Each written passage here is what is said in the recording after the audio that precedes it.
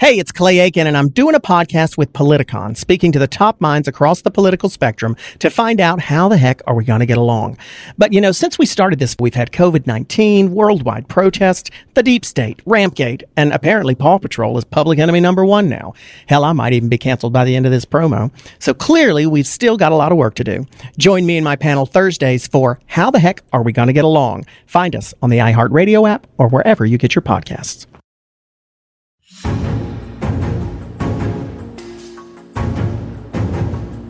Hello and welcome to Politics War Room with James Carville, and I'm Al Hunt. And don't forget, at the end of the show, we'll answer your questions. So if you got a question for us, write to politicswarroom@gmail.com or send a tweet to @Politicon for next week's show. We'll get to as many as we can. This episode is sponsored by SteadyMD, Blinkist, and the Great Courses Plus. Check out the links in the show notes, and we thank them for their support, and our grandchildren thank them for their support. I want to thank all of you for listening today. Please tell your friends and remind them to subscribe on Apple Podcasts, Spotify, Stitcher, or wherever you get your podcasts. So now let's go to the penultimate show before this election. James, I look at Trump this week. It's like March 1945, the Germans' Nero decree: destroy, tear down everything to thwart the advancing opponents. He lashes out at Fauci as an idiot. He demands his usually loyal AG invoke a special counsel against Biden, preposterous. He stalks off the 60 Minutes set. He goes and at a Pennsylvania rally the other night, he cuts it short and says, "Nobody loves me," and tries to dance, kind of like Julia Louis-Dreyfus on the Seinfeld show. He's going to do something disruptive and destructive at that Thursday night debate. I can guarantee that. He's already slandering the respected moderator. This is the behavior of a caged animal more than an embattled president. He knows he faces defeat, lawsuits, bankruptcy, maybe an orange jumpsuit. But I got to tell you, James, I genuinely worry what he will do in the next 12 days and then in the subsequent 2.5 months. Well, first of all, the stunning thing that he did, in all of the stuff he does, it's really hard for anything to stand out. But he went to the area and said, "I really didn't want to be here. I shouldn't have been here. I was winning and I had pandemic. I got to come back here, and I didn't want to do it." Which is, what was it? Gary Hart said something. He was stuck in New Jersey, and remember that in 1984, and it just blew up on him. But when of all of the unconventional things that he has done, and I use unconventional just is the most moderate words that I can come up with, telling people I really don't want to be here. I'm only here because I'm behind. It's in the history of presidential messaging, that stands out as being highly unusual. Yeah, well, I read the story and I actually looked at the sound clip. Maybe fake news got it wrong. They didn't. Well, I agree. There's a lot of stuff that's really easy to ridicule, but I'm serious. I really don't know what a caged animal does. I don't know what Trump does. I don't think he's going to ever go quietly into the night. His ego won't let him do that. His sickness won't let him do that. So I do worry about what's going to happen. And I worry about what protects democracies are guardrails. And I worry about whether the courts are going to adequately protect us, whether his cabinet or Republican senators. And I'm assuming a big Biden victory, and I still think there's a danger. Well, first of all, with him, there's always a danger of something like this happening. My hope is that if it turns out the way that it looks like it's going to turn out, the way I've thought it's going to turn out for a long time, he'll be more constrained by people internally and more constrained by the courts. The courts are going to look at these election returns. I guarantee you that they don't operate in a vacuum, and people going out in the administration don't operate in a vacuum. None of them can find jobs now, and I think if he tried something crazy with the Defense Department, I think they'd be insubordinate, and that's totally against everything that they're trained and think. But I actually think they would. Well, I hope and I suspect you're right. But I was struck by that Supreme Court decision this week, refusing to overthrow the Pennsylvania Supreme Court. These are the people who rail against activist judges, and they voted to overturn a state court. There is no doubt that when Barrett comes on this court, they are going to do things that people are not remotely prepared for to try to retain this kind of power. And, I think what Vice President Biden should say is we'll evaluate the federal judiciary. I don't see any way that they're not going to have to change the federal judiciary. And that decision was unbelievable. And, Roberts, in 4-4, Barrett with 100% voted with the conservatives on that. And that's just unbelievable. And the idea that you postmark your ballot on Monday before the election and it counted on Thursday is that's as normal as it can be. You remember in Florida in 2000 when everybody went nuts about the soldiers voting late and then counting it, and they probably had a point. But under our system, the Medal of Honor winner gets the same vote as a janitor. I mean, that's just what it is. And I don't know to what extent that they're going to go to in the Supreme Court, but it's going to be pretty draconian. I promise you. And that case was just a tip off. Well, it was, because what it is, again, is this is overturning state law, overturning rather a state Supreme Court. That's not what the Supreme Court does. That's not what supposed originalist conservatives do. They don't legislate from the bench. This was activism that would have put Earl Warren to shame. And basically it was done for one purpose only, and that was to help the Republicans. And that's the way. And once Amy Barrett gets there, you're right. So that it has to be a decisive election. You just can't exaggerate how bad that 4-person, I guess it was a dissenter, that 4-person Republican conservatives on the Supreme Court on that Pennsylvania case. It really was just awful. Before we leave Amy Barrett, I think she's a liar. Okay, you could not graduate at top of your class high school, top of your class at undergraduate school, top of your class at Notre Dame Law School, be the daughter of a successful petroleum engineer, be a federal judge, be a law professor, and not have an opinion on climate. It's impossible. It's 100% that she lied to that committee. There's nothing you can do about it, but she has an opinion on it. I guarantee you. There's no educated person in this country that doesn't have an opinion on climate. And to say she hadn't developed opinion is just, I couldn't imagine that she was telling the truth. Of course. I mean, absolutely. Without question. And just to go back to that previous one, if she doesn't recuse herself in any political decisions that come up there about the election, it will stain her time in the court forever and ever. It will turn out to be a political payoff. She don't care. But I don't think she shows no indications whatsoever of doing it. Right.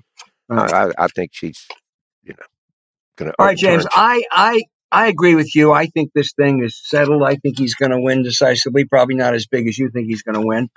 But I do want to note, kind of the to be sure. A couple polls that came out in the last couple of days. Washington Post, ABC, so Georgia even, CNBC in Pennsylvania almost even, New York Times, CNN in Florida virtually even. You think they're just wrong?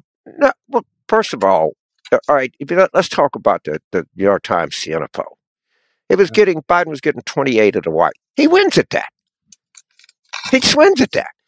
The second thing is that in the history of politics, when incumbents are running even, they lose. And they generally lose pretty decisively. I mean, people are abdicating an entire body of political knowledge to, I don't know what. I mean, if you're 1 point up in North Carolina, you're going to win. It just happens that way. And we're going to have Mike McDonald on the show. And when you just look at the I don't know what it means. I'm going to ask Professor McDonald for sure. But the staggering stuff, this fundraising differential to everything. I'll be surprised if this election is remotely close. And that, as you know, that is a position I've held for a long, long, long time. And if you go, remember this, I look at, I don't know, 20 polls a day. Well, as well as anybody, because you've probably been involved in more media polls than anybody in the United States, that 1 of 20 are going to be wrong. Right. And 4 of 20 or 5 of 20 are going to be on the longer side of they say the polling error is 3.5. That's plus or minus. Yeah. And you're going to have some within that 19 that are going to be plus or minus 3. Well, that's huge. But if I look across the whole board, as Nate Cohn said for the Times, Trump had his best polling day. It was still awful. Yeah. And I mean, also there's an income. I look at that. The Washington Post ABC polls nationally shows Biden with a double-digit lead, and then they do state polls and they show Trump either winning or running even in Arizona, Florida, and Georgia. Those two cannot coexist. There's something wrong. There's something flawed in that poll somewhere, for sure. That happens in every cycle.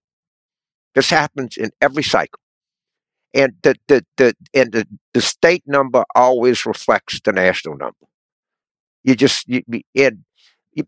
the way, he's going to win Pennsylvania, Michigan, and Wisconsin by probably 10 each of them. It might be 8, might be 9, might be 10. All three are going to come in that realm of better. And he's going to lose a lot of votes in Michigan. There's 5 people on the ballot, and he does worse in the 5-way than he does in a 2-way, and that's a really good poll I saw. I don't see anything that at all tells me this is not going to be a big night for Biden. I think he's going to win all 3. I think you got to take off a couple points, at least in Pennsylvania and Wisconsin, because they're going to cheat. They're going to cheat in the sense of they're going to throw ballots out. They're going to intimidate. They're going to have suits, but that won't change the outcome. It'll be unfortunate, but he's still going to win. I would say, I would guess Pennsylvania is going to win by about 7, but that's just a guess. But anyway, he's up 8 now. 7 in that USA Today Suffolk poll, which has never been one of my favorites today. In a poll the polling firm that I see that is much better than that. It's better, and it's over 1,200 interviews. James, you and I know there ain't any difference between 7 and 8 when it comes to a poll. Right. Yeah. Hey, James, before we turn to Michael McDonald, I think you have an interesting point to make. Yeah, this is a reporter for the Atlantic that I really like, Elaine Godfrey, and she covers a lot of different stuff. And she was covering the resistance in suburban Cleveland of these women and how just organized they are and how this is happening all over the country. And if you just stop and you're thinking, what is going to be very unique about this cycle is the amount of organic and spontaneous action that has been taken all across the country. I mean, normally the campaigns kind of dictate 75% of what happens. In this instance, the campaigns are not even dictating half of what happens. I mean, people are they're not waiting on orders from headquarters. I mean, they're going. And Theda Scott, so I'm mispronouncing Theda's name, I think she's at Harvard, and she really studies this kind of thing. And she's been around for a long, long time. She's first-ranked academic. But I think one of the great stories of this cycle, this is my prediction, not only will Biden win in a big way, in a really big way, is going to be the amount of spontaneous, organic activity that is cropped up around the country. And it's probably going to be more from females than males. If you look at historically in the African-American community, it's these African-American females that have been the most organized and worked the hardest. Based on even on the militia, as Dr. Ballou pointed out, the women are really even there are almost leading the charge. But it's going to be overwhelming how much we're going to see in the resistance to Trump and the different third-party groups, the spontaneous fundraising. This is going to be America's finest hour. This is where the country is. People are going to look back at this and say that what happened in the United States is we lost faith in each other. But people came up, and people are going to be overwhelmed by this. Because all that I hear is, the racism is so potent, and you watch, Trump is putting this out there. This is going to be more successful than you think. I see these signs out there, and I see these people doing this, and the polls are wrong in 2016. Oh, that's all shit. This country's going to make a massively wonderful statement about itself. Now, let's take a second to tell you about this great new doctor service, SteadyMD. SteadyMD is your personal doctor online. It's telehealth done right. James? I think this is like a terrific idea. I really do. I know, like with my own position, a lot of stuff I do is FaceTime. I mean, that's of course that was a horrible result of the pandemic, but I think what you're going to see is people, moving towards something like this. And my gut tells me when they do studies, it take some period of time that the quality of health that this delivers is going to be comparable, probably better than you get with the normal physician-patient relationship, because it's easy to do. And, if you need a test or something like that, then they can deal with that also. And I think that a lot of people are going to do a lot of good to a lot of people. I'm very proud to have these people as part of our team. Go to SteadyMD, only $99 a month, no additional visit fees or copays or insurance required. It's accepting members of all ages, good for us, James, in all 50 states. Go to SteadyMD.com/war room to take the free quiz and see which doctor is a perfect fit for you. SteadyMD.com/war room. No risk and no long-term commitment to get started. Telemedicine. That's a terrific idea. Yes, it is. We thank them for sponsoring this podcast and look for the link in our show notes.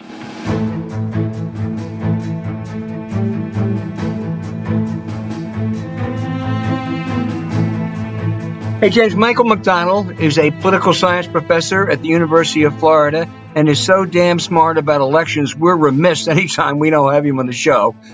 He has been a good guest before, and he'll be a great guest today. He runs the United States Election Project. Check it out every day to see who's voting and where. Michael, that's really what I do every morning. And this morning I saw 40 million people are voting early already. Those numbers are off the charts. With 12 days to go before November 3, we expected a lot. Has it been exceeded?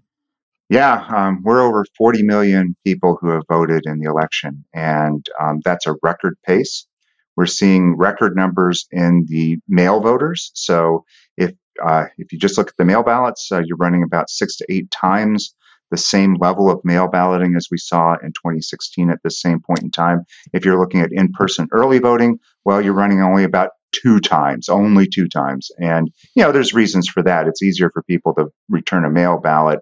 We started with very low levels of mail balloting in 2016. So seeing the unprecedented number of mail ballots that were going to be sent to voters, more than 80 million, we knew that it was going to be easier to increase the mail ballot numbers very quickly. It's more difficult to get those in-person early voting numbers, really pump them up, because you've got a few number of early voting locations. It's not like election day where we've got lots of polling locations across the country, and you're trying to cram a larger number of people through a smaller number of sites, and that's two times is pretty good, but we wouldn't expect 6 to 8 times. It just wouldn't be physically possible to process that many people.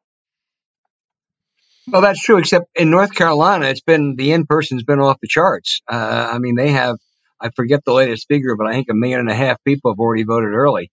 I think that's the exception. But they expanded their opportunities this time. Yeah, and there's some fascinating things that are going on in various states with in-person early voting, and hopefully we'll be talking about that, because I think it's very informative. Well, go ahead. You can you set the agenda, because you're that good. Well, all right. So let's talk about the mail balloting first. We knew that lots of Democrats were going to be requesting mail ballots. We could see these lopsided advantages for Democrats in state after state in mail ballot requests. And of course, we're going to be like states like California that are all mail ballot and they're heavily Democratic. But I'm really talking about just mail ballot requests in places like North Carolina and Florida and others. We saw these big advantages for the Democrats. So we knew lots of Democrats were going to be voting by mail. And traditionally, more Republicans vote by mail. So it's very odd to see these numbers. And then you add another factor on top of that, which is Democrats are returning their mail ballots at a higher rate than Republicans. Usually it's Republicans that turn return their mail ballots at a higher rate than Democrats. So not only do we have a lopsided advantage for the Democrats in requests, and now we've got them also in the returns as well. So if all these Democrats are voting by mail, well, they used to vote in person early, and maybe that's what's happening. They're just going to shift from voting in person early to mail ballots. And conversely, Republicans who are listening to Trump, who's telling them mail ballots are really terrible things to do, they're instead deciding, well, I'll vote in person. And so they may vote in person early or, of course, on election day. And so that might, you might have had a presupposition that, well, you'll see more Republicans voting early and in person and, of course, on election day as well. And yes, that's what we're tending to see in places like Nevada and New Mexico, where we have a generous number of people who have voted in person early. We're tending to see the Republicans do better in in-person early voting, an area where the Democrats usually do better. So it's all topsy-turvy.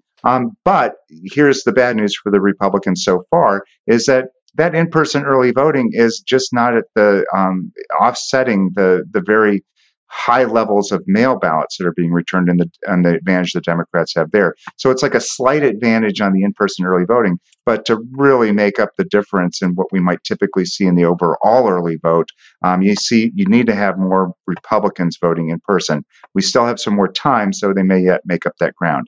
So.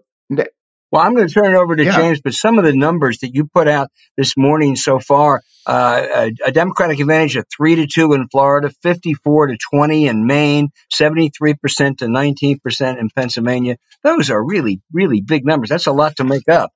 But James, weigh in. All right. Is there any way that we can discern how many of these people are first-time voters? In a few states you can, and you have to be really careful with voter file data. Right. I've done research on this, and of course, I've worked with these data for over 30 years now. And so you have to be very careful with that data because some states you don't really get good vote history data.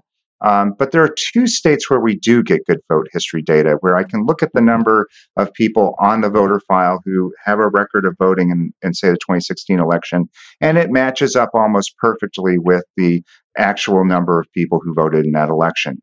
And so if you look at those states, you can see, well, I have to pull up the numbers, but you can see that there are about 25 to 30% of the people who are voting so far who did not participate in the 2016 election. And so, those younger voters, people who've moved out of state in North Carolina and Georgia, those probably are good people for the Democrats.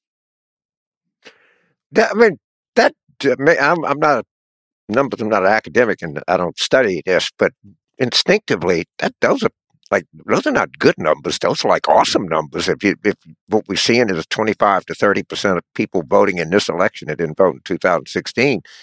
I mean, I don't have a historical reference point for that, but I don't know. That seems pretty good to me. Well, just off the top of my head. Yeah, you're right. It is good, but you have to realize there are always going to be some voters like that, right? There are always going to be the young voters who didn't participate in the past election, right. And there are always going to be some people moving from out of state, especially in fast-growing states like Georgia and North Carolina. So, I mean, they look pretty good. They look, about what they were in 2016, maybe a little bit better, but look, there's a large number of people doing this. This isn't just so. It's also the volume that also looks good from the Democratic perspective. What are the chances that we hit 150 million total votes in 2020? Well, I still think we're pretty good on that because we're seeing Texas already at nearly 60% of their 2016 vote. And some of the all-mail ballot states like Vermont is already over 50%. And we still have 2 weeks to go. I mean, that's the crazy thing here. We still have more election to play out here. So I would not be surprised if we see some of these all-mail ballot states. The numbers are starting to come in. Some of them put their ballots out later, so there's a lot of variation among them. But I would not be surprised if some of those states are topping their 2016 number by a good margin by the end of next week, and that'll be the real telling point at that point to say, yeah, we're going to have a high turnout election. Hey, if everything peters out and we don't see people returning their ballots, and we know, hey, it was a bust. But right now, I still expect that what the data are telling us is that we're going to have a high turnout election. So I'm looking at 538 in Florida, and they say Biden has a 70% chance to win Florida. Do you agree with that assessment just off the top of your head? Well, we still have to see the in-person early vote. And just like those Western states, we're seeing Republicans do better in the in-person early vote, and they have a slight lead in it where Democrats usually have a big lead. But there's one thing, I need to complete my thought about Florida and North Carolina and their in-person early vote.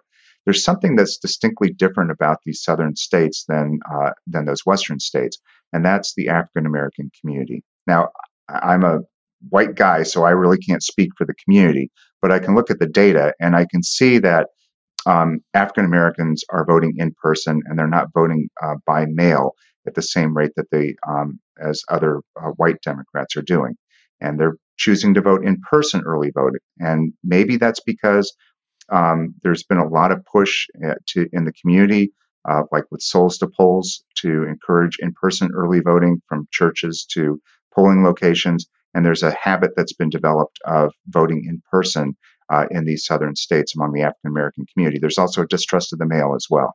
So for whatever reason, that's what you're seeing. And so those, if Republicans think they're going to make up the mail ballots and the in-person early vote in these southern states, well, they have to also contend with the fact that they're going to have a sizable African American community voting in person as well. And Michael, just look in North Carolina. Another academic, Michael Bitzer, does a pretty good job in that state, what you do nationally. And he is looking at that election data. They do it by party, and also you can extrapolate by race. He is showing actually Democrats are doing more in-person voting than Republicans, although that started to change yesterday. And the African American vote is actually exceeding what they think will be the overall vote, or what they had counted on. So that's just nothing but good news for Democrats. Yeah, exactly.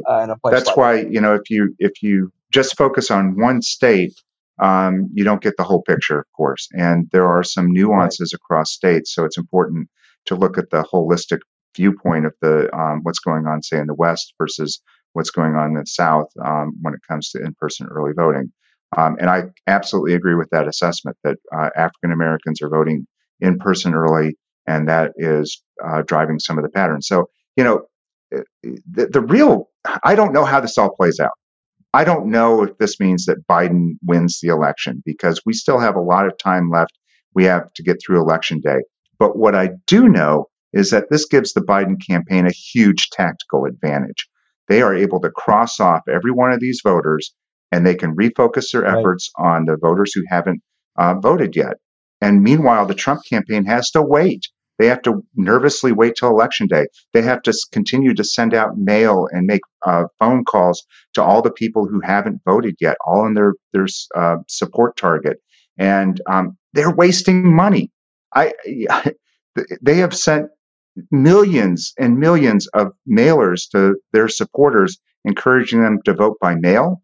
And I've got one from a prior occupant of my home sitting in here as evidence of it. And, it's bad target to start with that they sent that piece of mail because he's not registered to vote here. But they sent it anyway, and they're sending out millions of these things, and that costs money. So they're burning through their money. And then the candidate, Trump, opens his mouth and he undoes all of that. He causes the campaign to waste millions of dollars in mobilization efforts by the campaign. It's insane. What is going on there? I cannot, trying to get in Trump's head is impossible, but he is just. You put your finger on it, Michael, insane. But, I'm also looking, and in a number of these states, maybe this was the pattern before, but in North Carolina and Florida, there are as many unaffiliated voters or other party or whatever as a percentage as there are Republicans, at least in North Carolina. Is that the norm? Does that tell us anything? There's some indications in North Carolina that most of those voters voted in Democratic primaries. I don't know if that's revealing or not, but do you have any sense of, are we getting larger early votes from unaffiliated voters. And what does it say? Those no party affiliation voters are not self-identified independents that you see in the polls. They tend to be younger people, and they tend to be persons of color more often, especially Latino, Hispanic. So they tend to break towards the Democrats, and so again, Trump supporters are just listening to Trump, and they're saying, well, I'm going to vote on election day, or I'm going to vote in person. We have yet to see the in-person really show up in large numbers. So I guess they're going to vote on election day. And meanwhile, the Biden campaign's just racking up numbers, and they're able to retarget their efforts on the people who haven't voted yet. So, Prof, there was a AP story, and both of us are particularly fond of AP because of Mike Tackett, who's the bureau chief in Washington, that answers your question. And that is, they stole the money. You have to, you can link to it off of Talking Points. You can go right to it. There's $1 billion that's gone. It's evaporated. And they paid $300-something million to a Delaware shadow corporation that no one knows what it is. And I'm going to try to talk to Mike pretty soon to get the story more, have more people be aware of this. I mean, it is stunning. I mean, Brad Parcell, no one has any idea. He's got a fleet of cars. And so now they're going, and as you correctly point out, the Biden people have an easier targeting universe, and they have, I don't know how much more times more money to do it with. Right. I mean, it did, but I know where the money went. I can tell you where it went. Well, it went to, you don't think, James, that $100,000 they spent to promote Donald Trump Jr.'s book was a good campaign expenditure? God, I mean, what about the $300-something million that went here? It said what Trump would do. He would they'd take campaign funds and they'd buy the merchandise. So you had a MAGA hat that probably cost you 40 cents in China to make. The campaign would buy it back for $30 and give the money to, because Trump nets all of the proceeds on the site. It's the greatest public grift that we'll ever see in this country. And I promise both of you this, but we're all gone. And when they write about how vulgar these people were, or how inept they were, or how bad the appointments were, the thing that is going to remain the legacy of this whole thing is the staggering, breathtaking corruption. I mean, corruption on a scale that we can't remotely imagine. It's really unbelievable.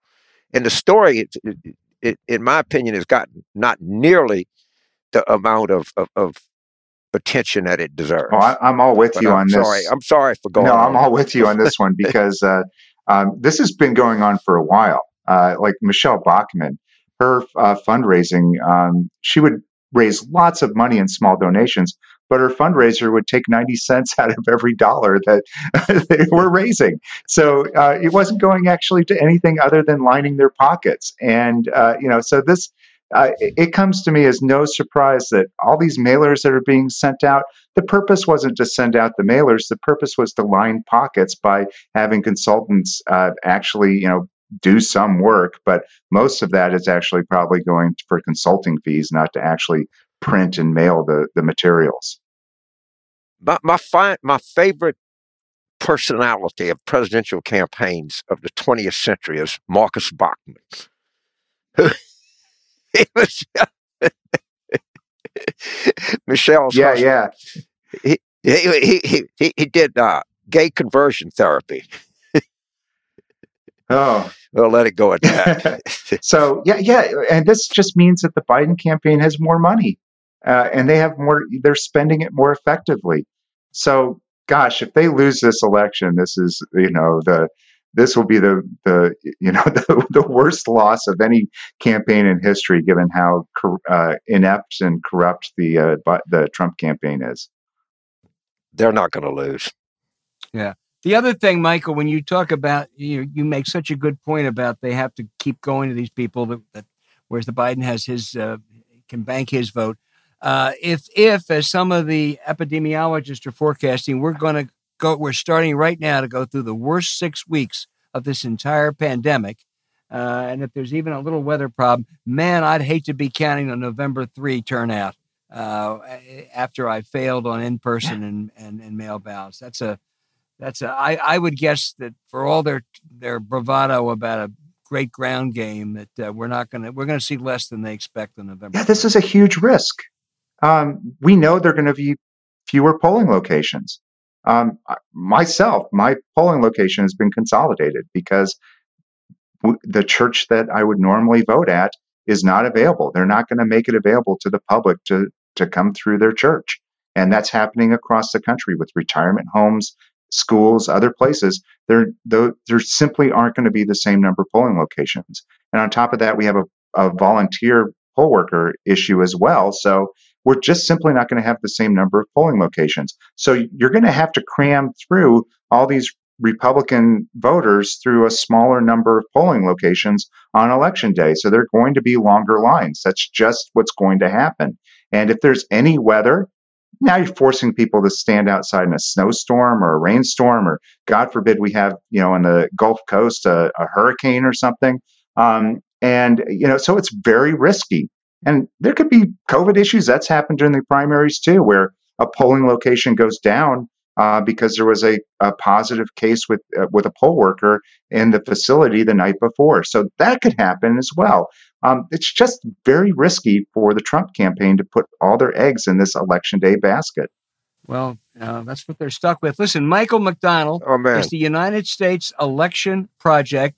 All of you out there, you want to every morning go to it, go to the early voting, check your state, see where it's coming in. There's no one that does this as well. There's no one who understands it as well as Michael McDonald. Right. And we're going to keep checking with you, Michael. Thank you so much. I don't know of a single political professional that doesn't go to that site first thing in the morning. I really don't. And everybody watches it. Everybody reports on it. Everybody talks about it. I mean, I'm glad that we got an SEC guy that is in the ground zero in terms of comment on this election. By the way, Dan Mullen is an idiot. Yeah, maybe we'll have an LSU game fill up this next year. in December now, they're saying, but we'll see. Well, yeah. Well, all I can say is Michael McDonald represents the University of Florida with great distinction in contrast to Dan Mullen. You've been a great guest, Michael, and we'll keep touching base with you through November 3. Thank you very much. Thank you so much, man. Appreciate it. Hey, James and I have a new favorite app we want to tell you about. It's called Blinkist. Look, this thing, I have it bookmarked on my computer. I'm going to just give you an example of what they have. $15.99 a year in the life of William Shakespeare. And it just takes and it's a 13-minute read. And you can see how formative $15.99 was in Shakespeare. I'm not going to be a Shakespearean scholar, not even close to it. But what a terrific thing. Then if you just go in every one of these things, a bedtime biography of Queen of Fashion, Marie Antoinette.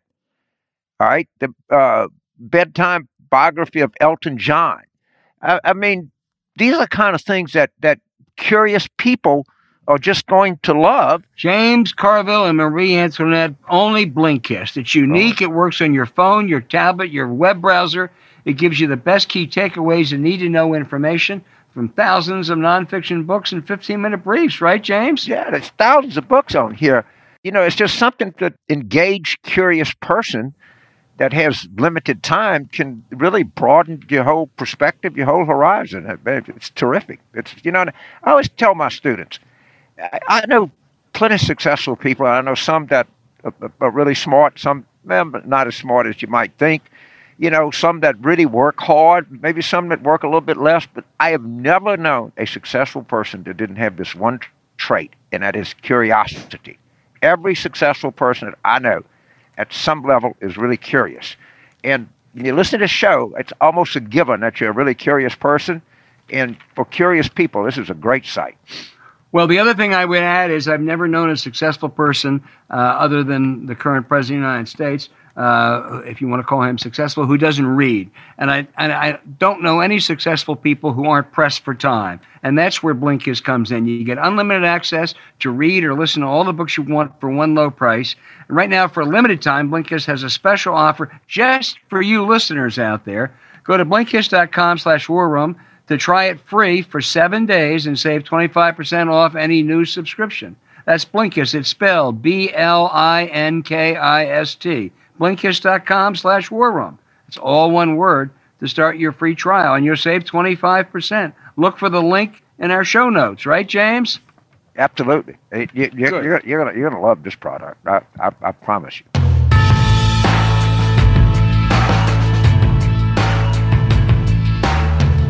Hey, James, we've gone uptown.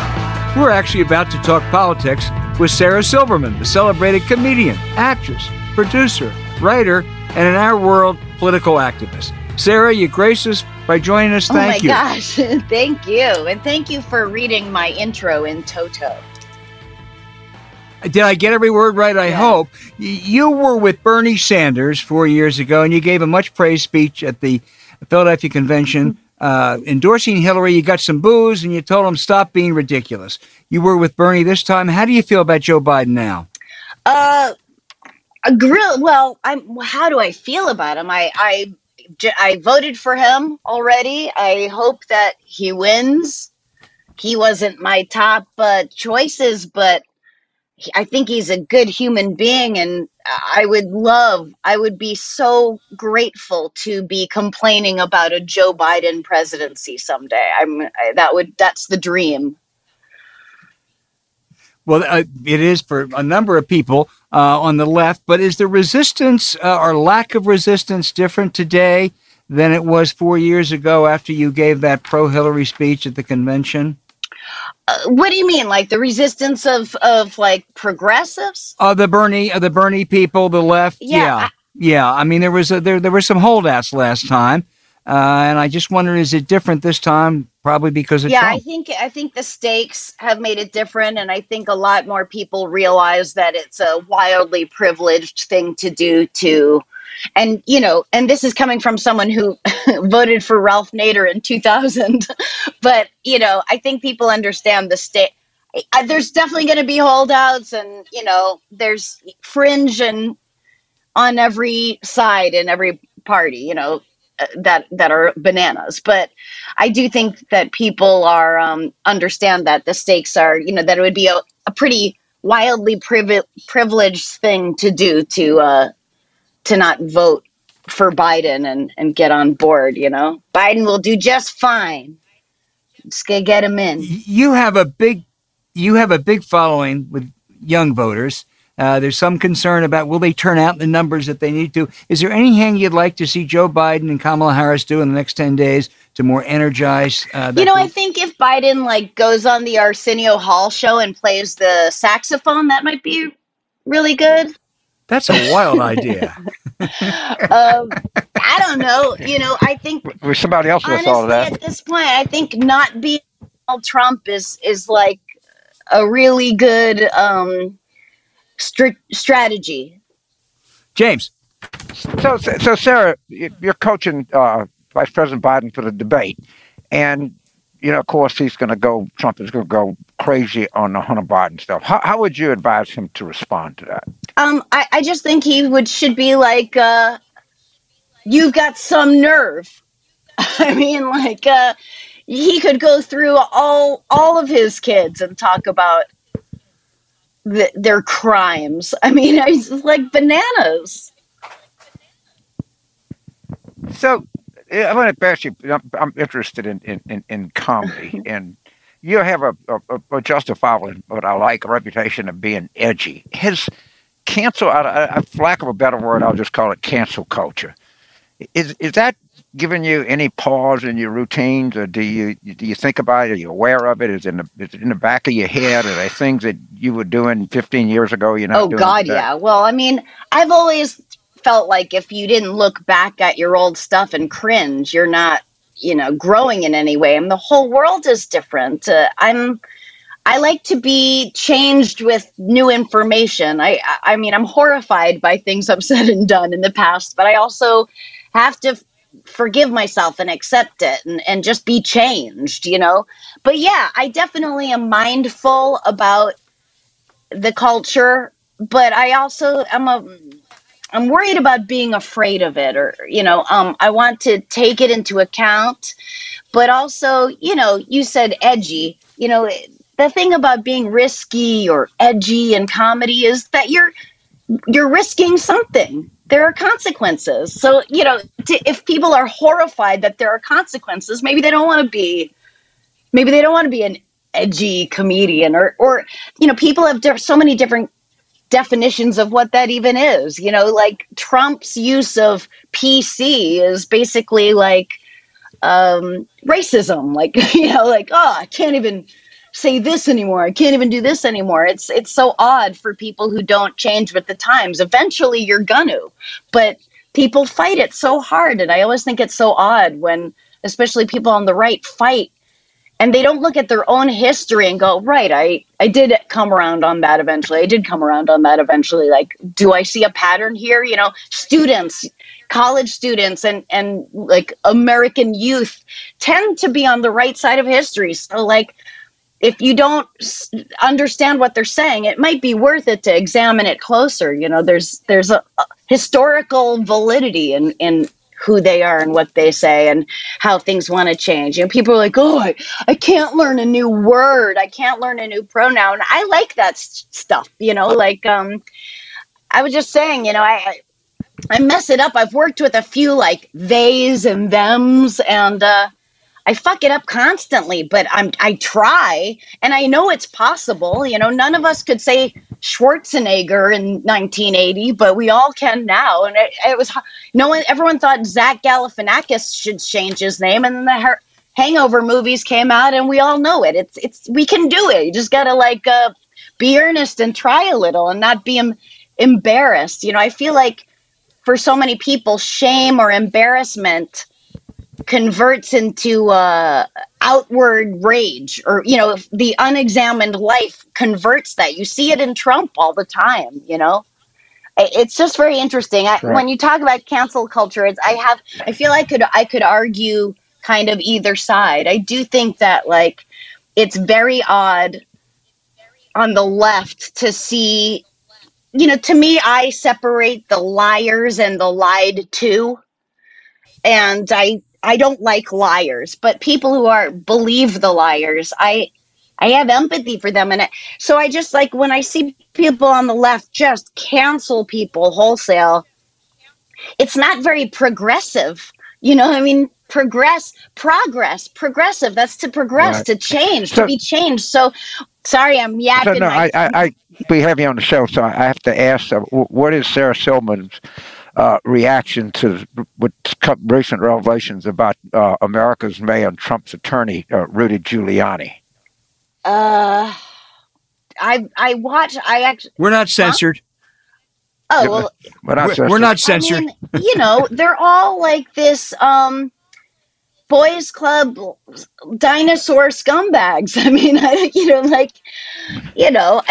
they're all ruled by ego and fucking gross. I don't know. Is that an answer? Did I answer you? That is. Yeah, that's Am I surprised? That's an answer, no. Yes. I mean, that's called nailing it, Sarah. You have nailed it. Let me ask you, let me go back to one political question, because you mentioned earlier you're all in for Biden. You can't, you're excited, you voted already, and you can't wait to take issue with some things that you might do. If Biden and Harris, if they come in and they expand Obamacare, public option, but not Medicare for all, tough climate change with really strict timetables for eliminating carbon, but not the Green New Deal, big taxes on the rich, but not a wealth tax. Is that really good progress, or is that just too incremental? No, I think it's good progress. I mean, especially if then we get, if that gives way, it depends on how the pendulum swings. If it gives way to an AOC presidency, I'm like totally down.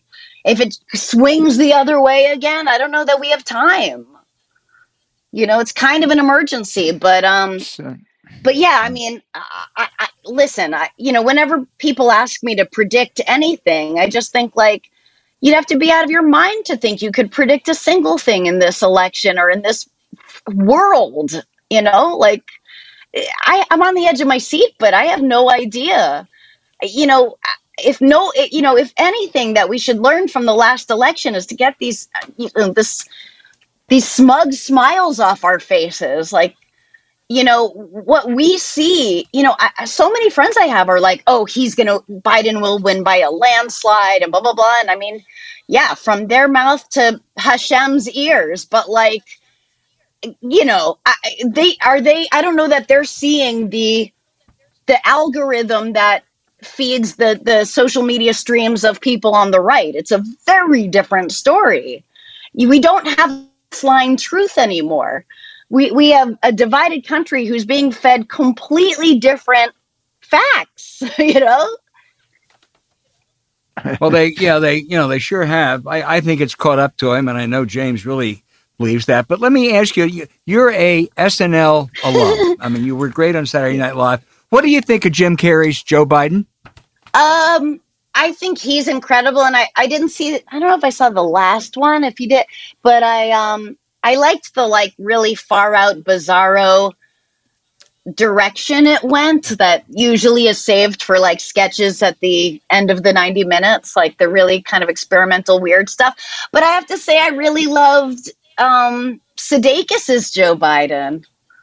I don't know if you remember that. But how about I do. How about Maya Rudolph's Kamala? Amazing. Isn't it? Yeah, it's so good. Yeah. So, Sarah, I teach, and one of the things I try to get my students is resilience, being able to come back, to tough something out. Yeah. And I actually played, the greatest comeback I've ever seen was Gilbert Gottfried at the Friars Club with the Aristocrats. Oh. And I just never seen a guy swing and miss so bad and then just go deep and just clubbed it. And of course, I'm a big fan of the movie and a big fan of you in the movie, particularly. I'm serious. It's a guy just completely. Frank Rich wrote about it in the New York Times, and I don't know how I haven't gotten kicked off campus for showing that to my students, but they all understand what I'm saying. Is when you're a comedian, you're perform like that, that was probably the most lead balloon joke ever told. And then he comes back, and is that joke as legendary among comedians as it was made out to be in the movie? Yeah, I mean, I think it was more legendary in earlier, time. It was right. Through the years, it's probably less so now, but the movie really encapsulated just the generations that it was really. I mean, there are a couple other jokes that I could tell you off of this podcast that I would say are some favorite jokes of comedians that you just tell to each other. Right. Yeah, it's kind of like. Oh, Sarah, give us your favorite. Give us your favorite. I will off the air, but we're living in precarious times, and I can't handle all the pizza emojis and QAnon people in my feed. It's so scary. We're comedians. We don't want to step on the Giuliani story, Albert. So that's right. Sarah Silverman, you have millions of fans. James and I are two of them. But I'm going to tell you something that I'll bet you none of or very few of those fans have ever told you. You're from Bedford, New Hampshire. That's right. And that is one of my favorite towns in the world. And you're saying, how the hell can Bedford, New Hampshire? Because about the time you were born, I was starting to cover New Hampshire primaries. My mother was a photographer for the McGovern for George campaign. McGovern. Right. Yeah. And at that, the old Sheraton Wayfarer with the waterfalls. I knew that was what you were going to say, because that's where everybody stayed. It was the most legendary single venue in American politics until they stupidly shut it down about 15 years ago. And I mean, there are more stories that came out of Bedford and that hotel, and that it's a great community. And of course, I love the New Hampshire primary, but I really do miss the Sheraton Wayfarer in Bedford, New Hampshire. I do too. That's not there anymore, not the way it was. But I remember that it had the covered bridge and ducks and a pond and but I'm sure insane debauchery took place there.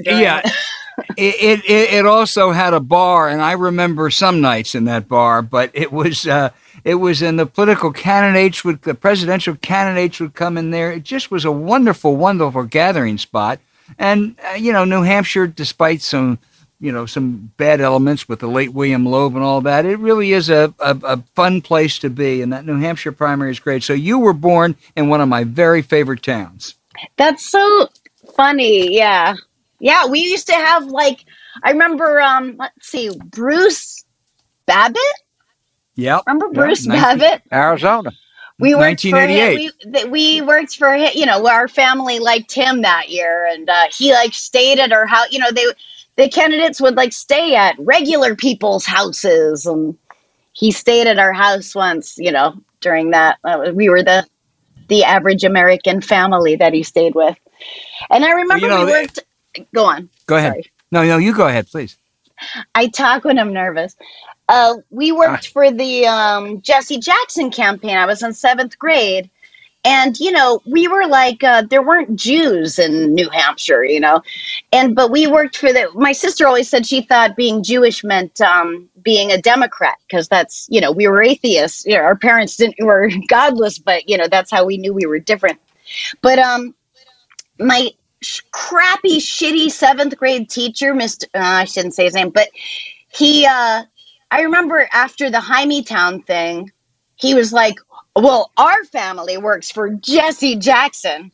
Sarah, I'm sure your family probably doesn't like him. And I remember thinking, even in 7th grade, yeah, we're working for his campaign. We love him. And also, if you think he's anti-Semitic, then why would you like him?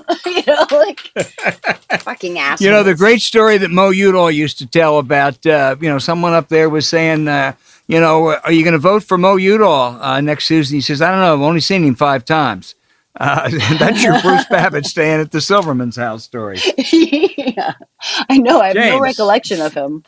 So tell me, what are you working on now? You have any projects coming up? In the future, or legendary number of fans here could look forward to? Yeah, I got some stuff coming up, but right now I'm doing I've got a podcast because I heard you guys had a podcast and I wanted to be cool like you. Right. And how can people find your podcast? I'll tell you how I find podcasts. I go to my app that says podcast and I type it in, and it's called the Sarah Silverman Podcast. Gosh, I could have. Wait a minute, James. Wait a minute, Sarah. Don't go so fast. Wait a minute, you're going too fast. Sarah Silverman. Wow, there's vermin in my name. Oh, wow. Well, okay. You've got 2 new listeners now. And yes, James, please. This has been a treat. You really are just terrific, and lots of insights and lots of stories about Bedford, New Hampshire always are fun. And I hope sometime you'll join us again after you celebrate the Biden-Harris victory. Oh, man, I hope that happens. All right. You guys are the best. You're the bee's knees. All right. Thank you so much. It was a big honor. It's the Sarah Silverman Podcast. Remember that, everybody. Yeah. Thank you, Sarah. If you get confused, it's the Sarah Silverman Podcast. That's right. It's really smart and really dumb. Hey, we want to take some time to focus on ourselves and do something that lifts us up, makes us feel better. Learning with the Great Courses Plus. James, you are a Great Courses Plus fan. Yeah, I am. And as I recall, it was started by a guy we both know, Tom Rollins, who was a Bill Kennedy guy who married Vicki Rad, who was one of the great lawyers. And she helped us a lot in debate prep in 1992. But this thing has just expanded. One of my favorites on there is they actually have a cooking Great Courses, and it's like this high-end chef at the Culinary Institute in New York, which is, I don't know, the Harvard or the Oxford of culinary education, and it's broken down into the different elements of cooking. You have one on broiling and one on frying and one on, fish preparation, and it's better than anything that I've ever seen in cooking. It really is. It really educates you in a way that just going to help you make you a much, much better chef. But you can they have hundreds of these things that I like the ones, on ancient Rome, but the Civil War stuff is top notch. Anything that you're interested in, I promise you got a selection here. This is good. This is good stuff. This is the crack pipe of learning.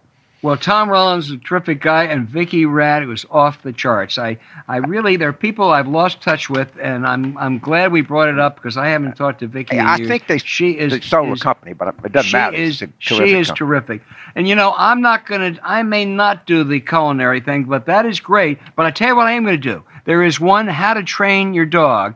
And this week, we're getting a little puppy for our grandchild, and you can better believe that I'm going to go to the Great Courses Plus on how you train your dog because it intimidates me a little bit. I don't think, James, you and I are going to do how to be a better singer, but there are lots of interesting historical pieces on this, too.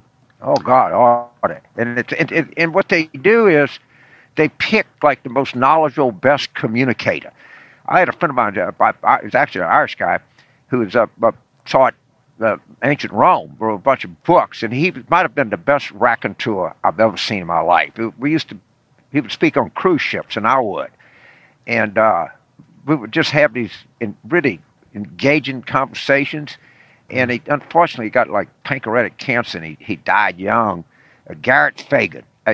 I've known a lot of people that were really good at bullshit. No one was better than Garrett, and he taught one of the courses. He was selected and probably still up.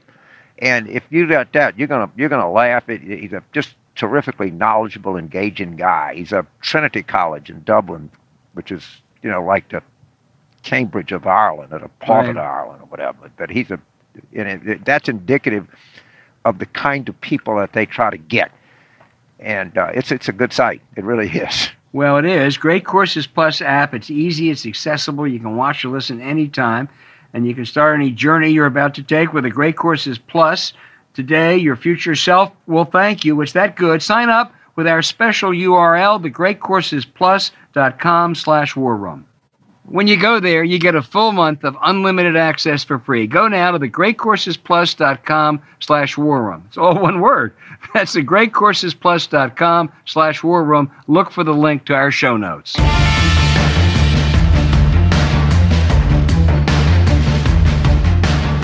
Hey, James, we got lots of really interesting mail this week, and including a number from overseas listeners. George in Malaysia wants to know what's going to happen to Bill Barr after a Biden victory. Well, I guess he'll go to some white shoe law firm and have a pretty successful appellate practice before the Supreme Court. But I think that the Justice Department, the morale is so low and people are so disgusted by what they see. I wouldn't be surprised if we start getting a lot of leaked stories out of there. But, of course, Trump is trying to get him to investigate Joe Biden, and none other than Brett Hume. And I know George in Malaysia, Brett Hume is a sort of, really right-wing. He was on Fox forever, and he said it was wholly inappropriate. I mean, when you see Brett Hume pushing back against Trump, you're seeing a lot. It says a lot. Yeah, I couldn't agree more, and that leads us to Inga from Wales, who says he loves the show, getting into the weeds with the two of us here in South Wales, although he still votes in New York City. But he does ask the question, what impact, if any, do you see the Hunter Biden emails having on this election? The answer is none. And let me just spend 20 seconds. What Hunter Biden did was wrong. He should not have been working for that somewhat shady Ukrainian energy company. There is not only is there nothing that Vice President Biden did that was wrong, he did everything right. He tried to go and get rid of a corrupt prosecutor in the Ukraine. Everyone who has looked into it, including the reform groups in Ukraine, every single publication, the EU, sided with what Biden did. And the only mistake Joe Biden made, or his staff made, they should not have let his somewhat troubled son engage in that activity. It has nothing to do with him whatsoever. So I would disagree with you. I think it actually helps Biden.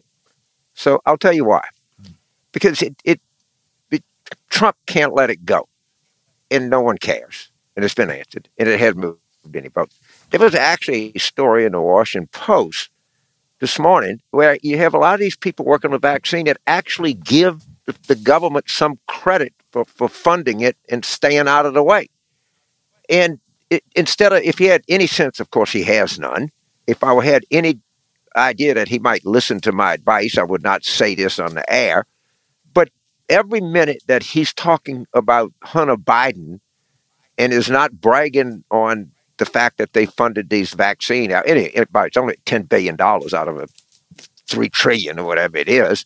But he did have these expert vaccine people giving them some credit for this. And he's too goddamn stupid to do that. So I think the Hunter Biden story kind of helps in that it prevents him from talking about, some of this really meager, accomplishments heading into Election Day. So I'm okay, Inga, you heard it here first. And James, Andrea from Canada, this could be from almost any country. She said, how will U.S.-Canada relations be different under a Biden administration? Up here in Canada, we're very uncomfortable with President Trump. Substitute almost any country in the world for Canada there. Yeah, I mean, and I think that this election is going to be sufficiently definitive, and I think that the world, the world of Canada and Malaysia and the United Kingdom is going to be so relieved, and they're going to be happy that they're going to have an America that they knew, and that is they're going to be happy that America made a statement about itself.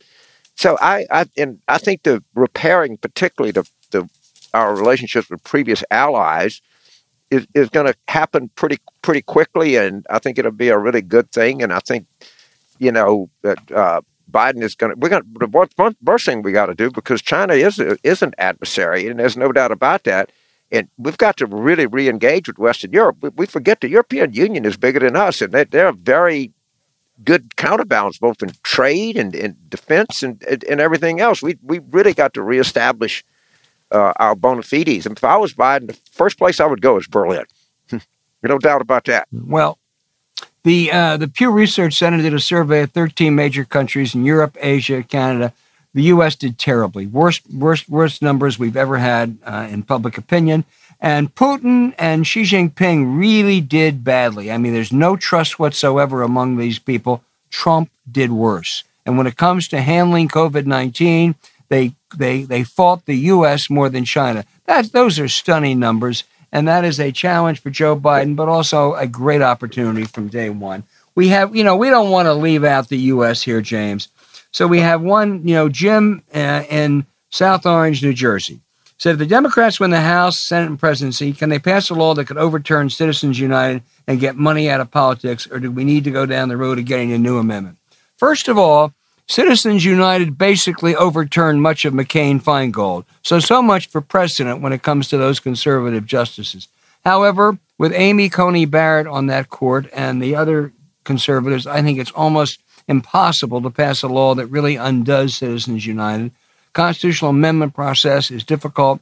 So you're going to have to do a number of things. You can do some things in the state level, and certainly, you can have all money disclosed. You could put an end to dark money. There's no question the court has said that that's legitimate.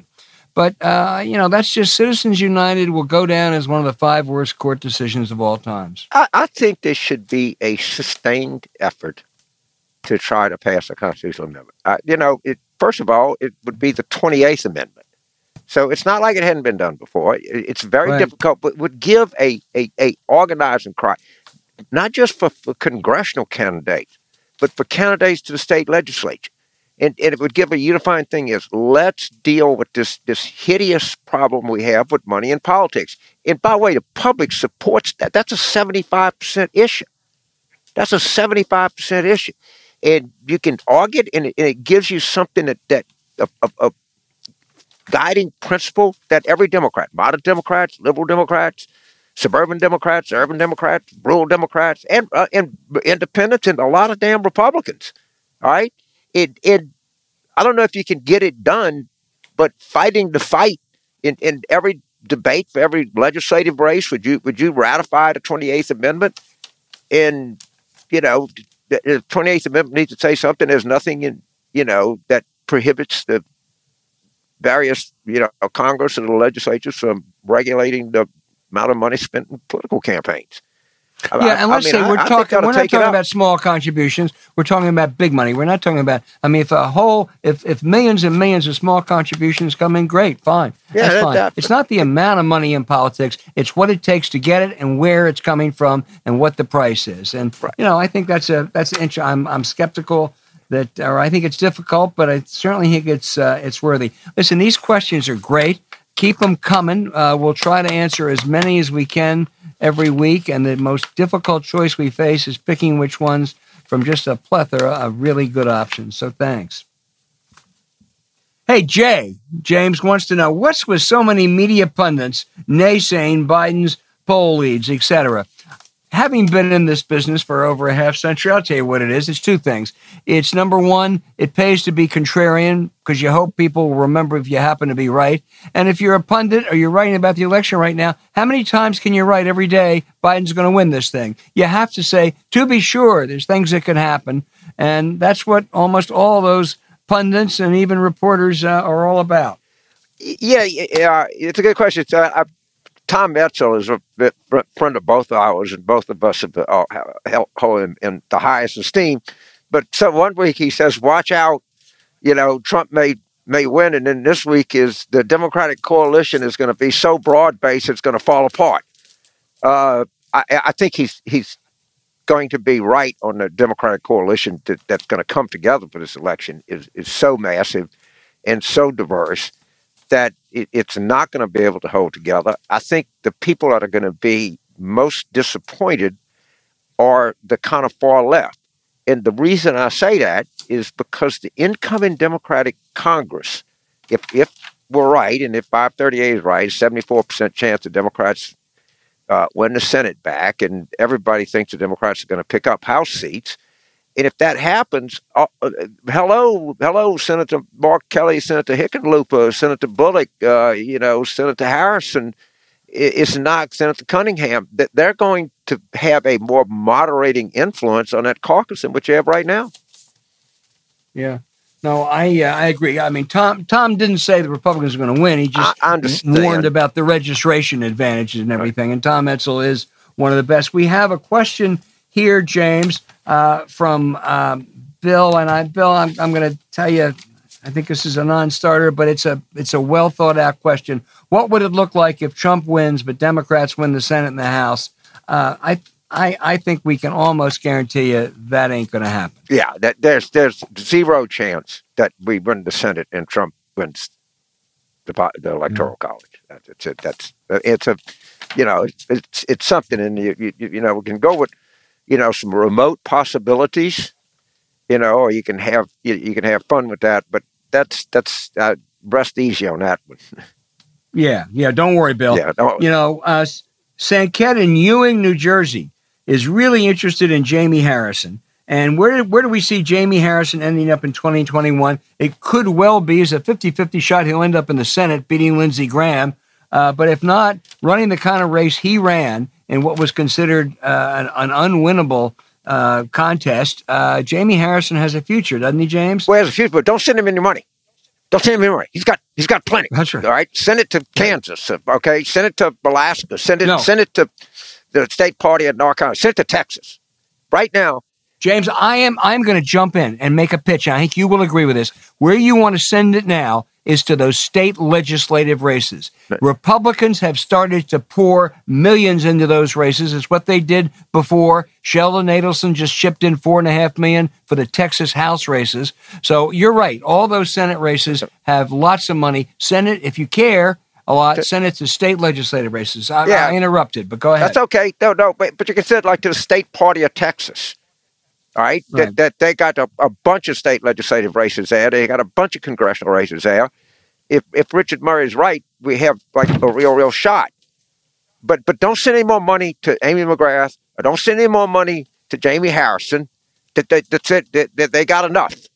And the interesting thing, Harrison has it's online. If you want to see the best political ad I think ever made, Google Jamie Harrison Dirt Road. It's literally not. It's too long to be like on television or something. But it is the most moving, best political ad, and I've been in this business since the 70s, I've ever seen in my life. And if you don't believe me, look at it, and then write in and tell us, James, you're full of shit. That ad wasn't any good. I don't think anybody's going to say that, but there's probably a lot of competition. But it is a great one. I love the Lincoln. I think it's the Lincoln Brigade's little girl ad. But there's a whole bunch of really, really, really good ones. Our final question is from Diane. Diane, we need more Diane. She said, I learn from you every week. James, that's good, because I learn from you every week. And she says, what am I going to do on election night? Will you be there? Probably not, but we'll be there the next day. And she's also looking for the counties that will tell us how big Biden's winning by. Well, one of the things that David Wasserman points out, when you go to Florida, and they report early, because in Sumter County, Florida, is where the villages are. And I think that Trump got 68. That's the elderly. 68%. And they report right away, because this is a community of, pretty well off, older people, overwhelmingly white. And you're going to be able to tell very early about the senior vote.